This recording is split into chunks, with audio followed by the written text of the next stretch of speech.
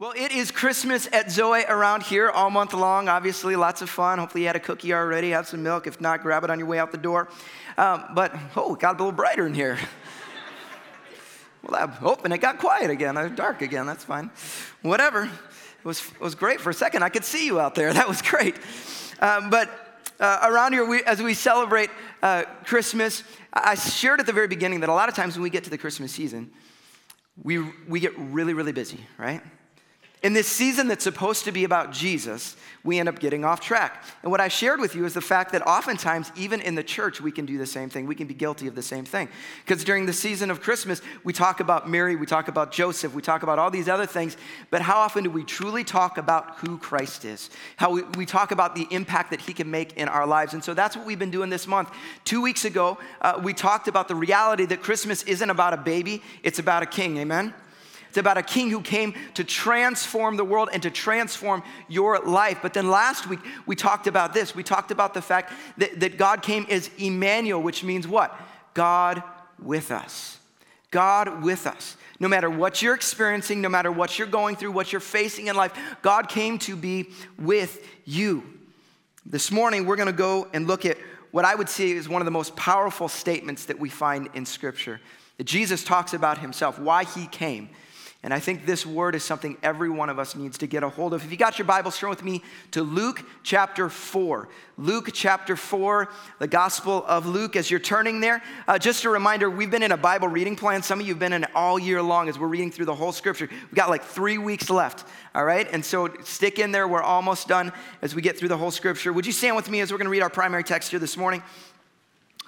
We do this every week. It's a tradition around here to say, man, we value God's word more than my words. We're here to say, what do you have to say to us? Just going to read 2 verses to you this morning. Luke chapter 4, verse 18 says this. The Spirit of the Lord is on me because he has anointed me to proclaim good news to the poor. He has sent me to proclaim freedom for the prisoners and recovery of sight for the blind, to set the oppressed free, to proclaim the year of the Lord's favor. Let's pray. God, we thank you so much for your word. God, I thank you that you want to speak to us. Lord, this isn't just something you wrote 2,000 years ago. This is something that you want to speak to our hearts today. And so in the midst of everything we got going on, and so many of us walked in the door carrying different burdens, God, I pray that your words would come alive in our hearts. You would speak to us, we pray in Jesus' name. Everybody said, amen. You can be seated. Well, question for you, just a quick question. How many of you, when you get a really good piece of news, right, a good piece of news or, something exciting happens to you, you get a really good gift. How many of you out there, honest, are kind of like screamers and squealers? Any of you? A couple of you, right? Like us, they're like, ah! We got people. This may surprise you, but I'm married to a screamer, okay? Like people love telling her news because her responses are just fun. Like it just makes it more fun. Like I had a buddy of mine a week ago who called me with some really exciting news. And I responded as I respond. I'm like, oh, that's great. That's really exciting, I said, wait, I'm not going to call my wife and tell her. I'm going to wait till I get home and I'm going to video when I tell her this news. And sure enough, what did she do? She's screaming, she's all excited, whatever. I sent him the video and he was very excited, right? Because that's just not how I am. Like I'm far more low key, but it's good. It's good in our relationship. One of us has to be the even person. I'm the vanilla person, okay? That's who I am. I'm a lot like my grandma, okay? My grandma, I love my grandma. She passed away a few years ago. She was an amazing woman of prayer. Just loved her, miss her. But something happened every Christmas.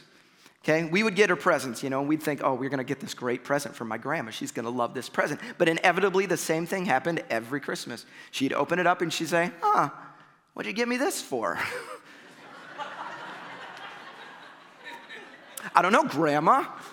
Maybe I shouldn't have got you anything, Grandma.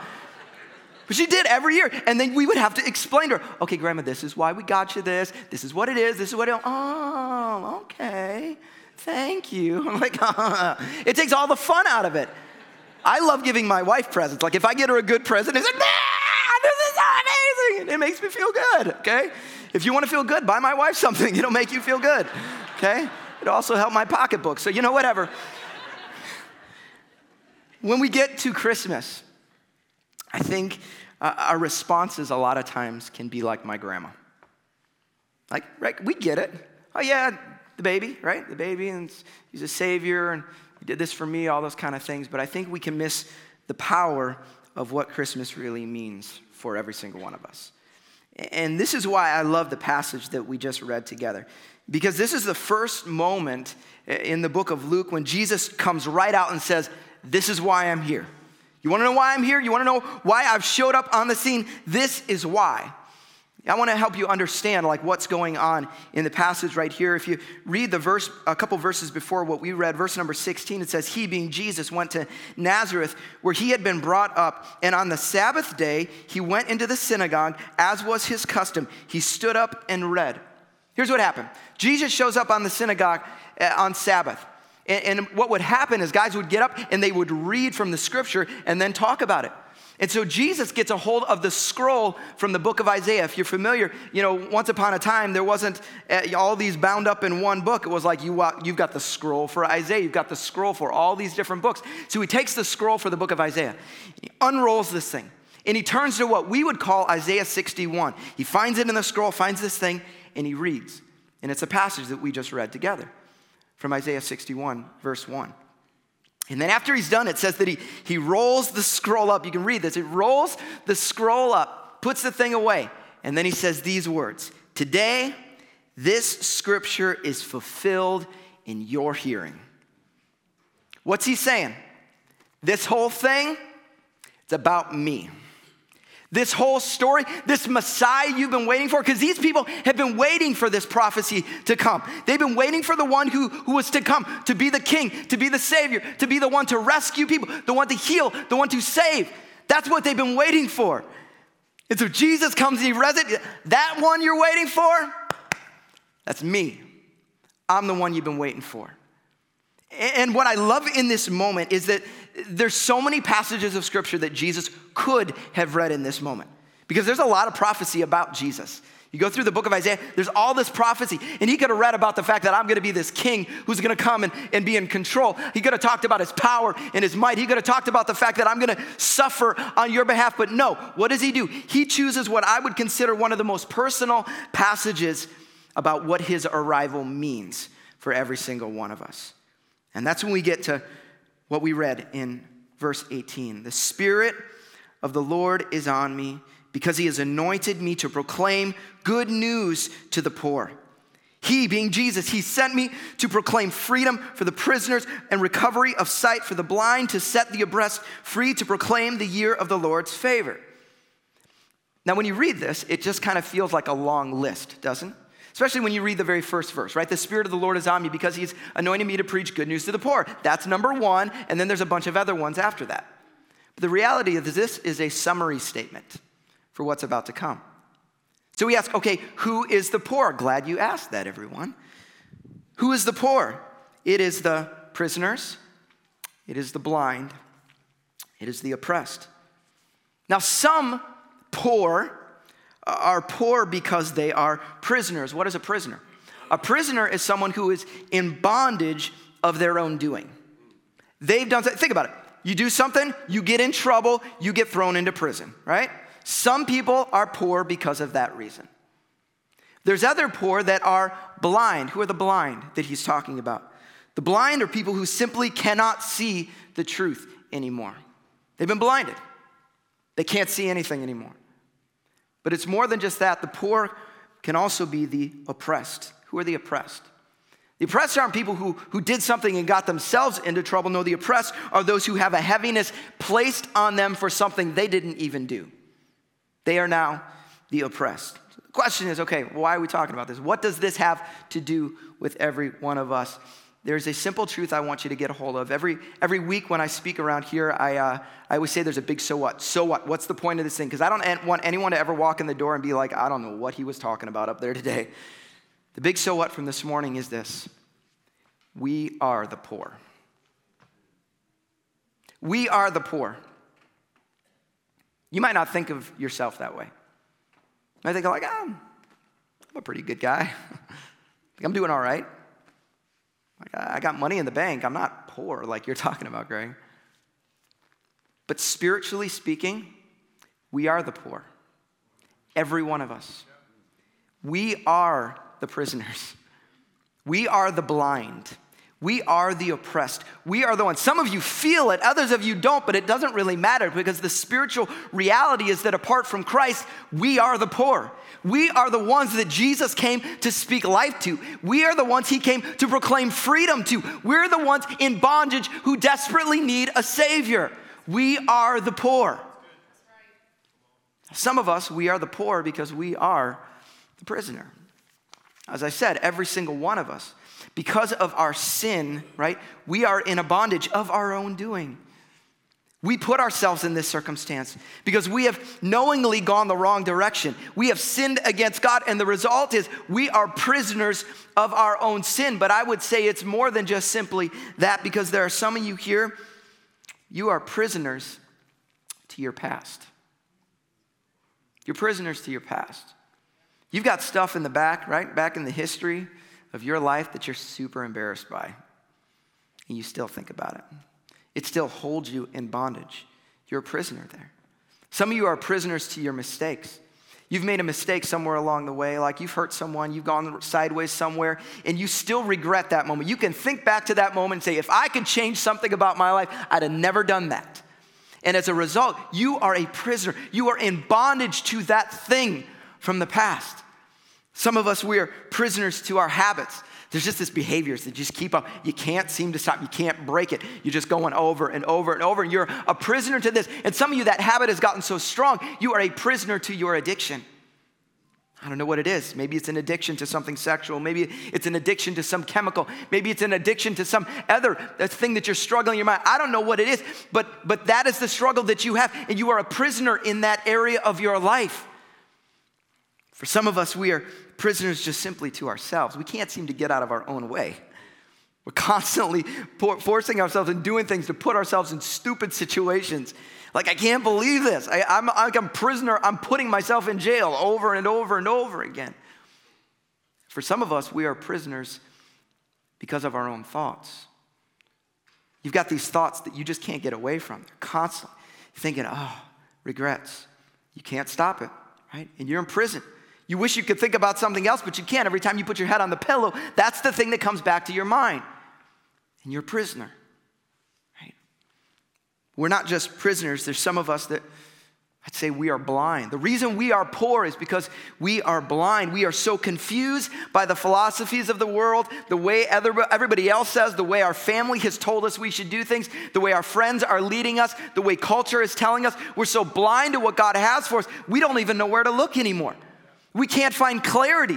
We wish we did. We wish he knew the answer. We wish he knew what way we should walk. We wish we knew where we should go, but we don't. We're just blind. And we're poor. There's others of us that would say we're poor because we are the oppressed.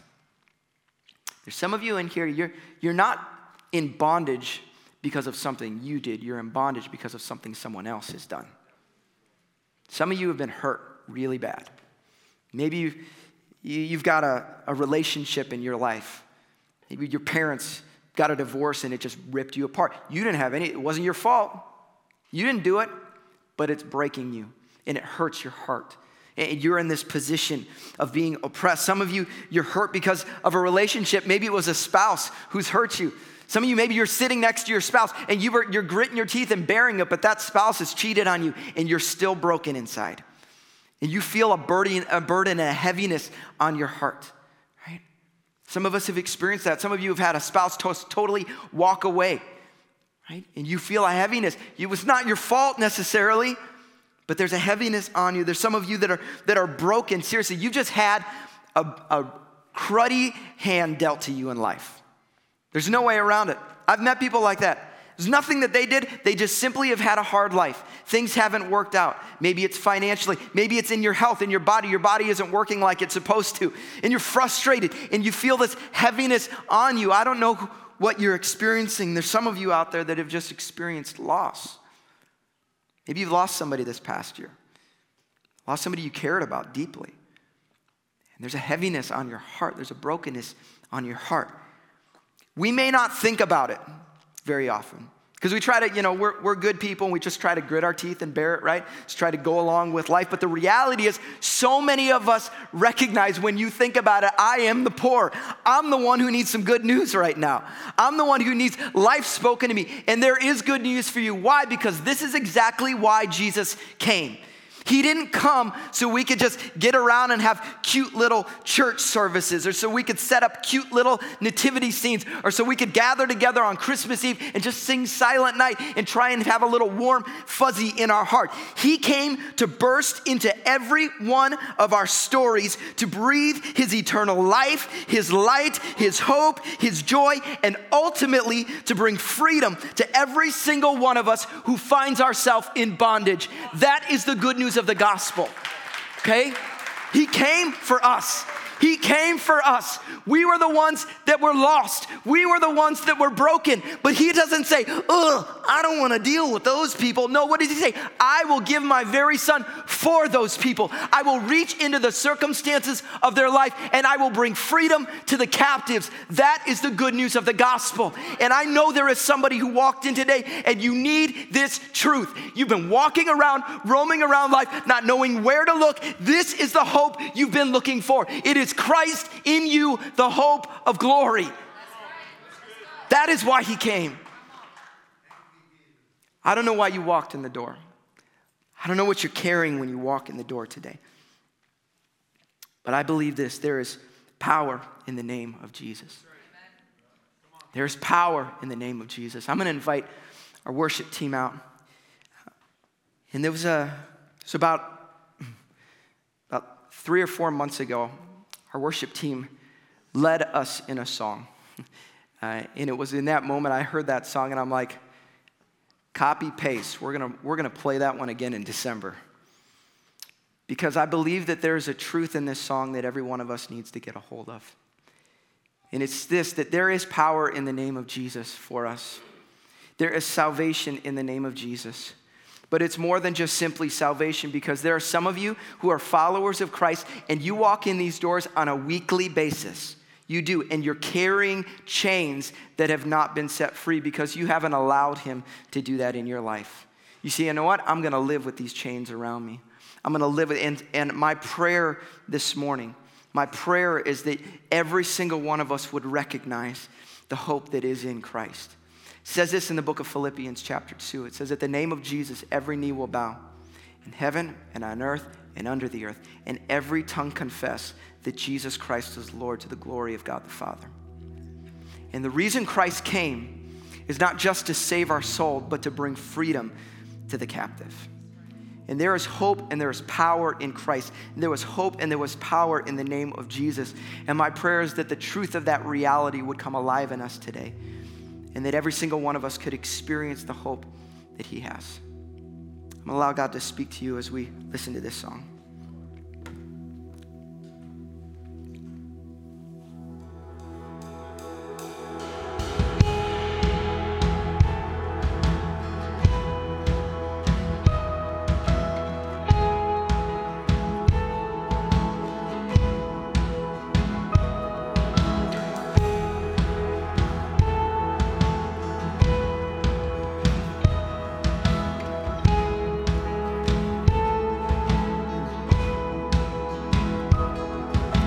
I just want to speak the name of Jesus over every heart and every mind. 'Cause I know there is peace within his presence. I speak Jesus.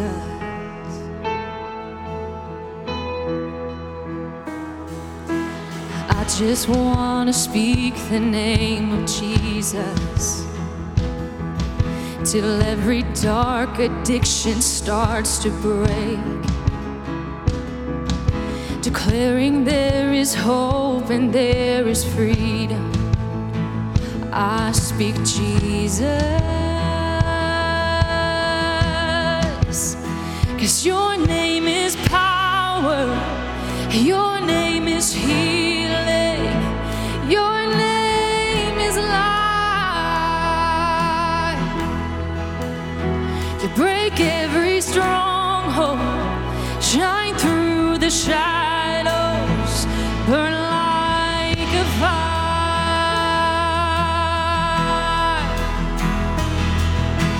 I just want to speak the name of Jesus over fear and all anxiety, to every soul held captive by depression. I speak Jesus. Your name is power. Your name is healing. Your name is life. Break every stronghold. Shine through the shadows. Burn like a fire. We sing it, we believe it. Shout Jesus from the mountains, and Jesus in the streets, Jesus in the darkness over every enemy, Jesus for my family. I speak the holy name. His name is Jesus. Oh, shout Jesus from the mountains, Jesus in the streets, Jesus in the darkness over every enemy, Jesus for my family. I speak the holy name, Jesus.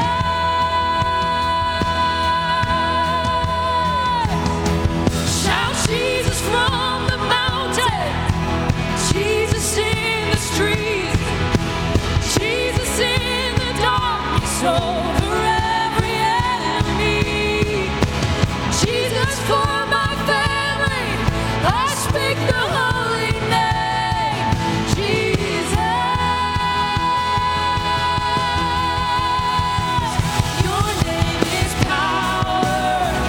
Your name is healing.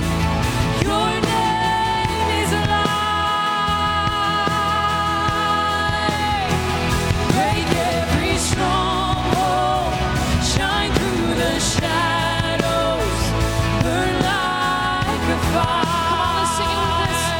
Sing your name. Your name is power. Your name is healing. Your name is life. Break every stronghold.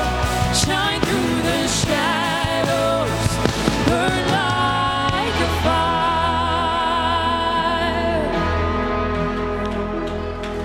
'Cause I just want to speak the name of Jesus over every heart and every. 'Cause I know there is peace within His presence. I speak Jesus. Jesus.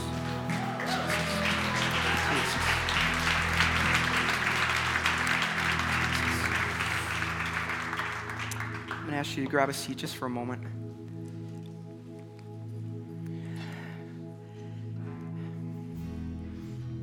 My prayer is that's just not a nice little emotional moment for you to experience a song, but that the truth and the reality of Christ would come alive in our hearts.